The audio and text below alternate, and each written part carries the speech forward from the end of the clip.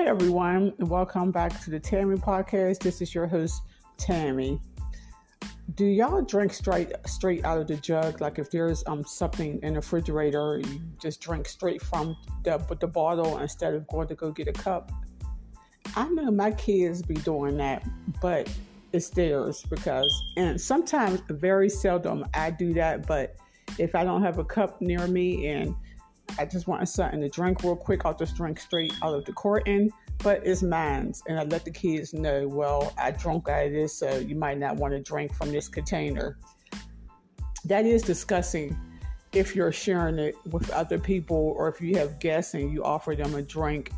No, that's disgusting unless they don't mind, drinking after, someone else, like a husband and wife. They might not mind because they kiss anyway, so they share saliva, so they probably don't have a problem with someone drinking out of the container.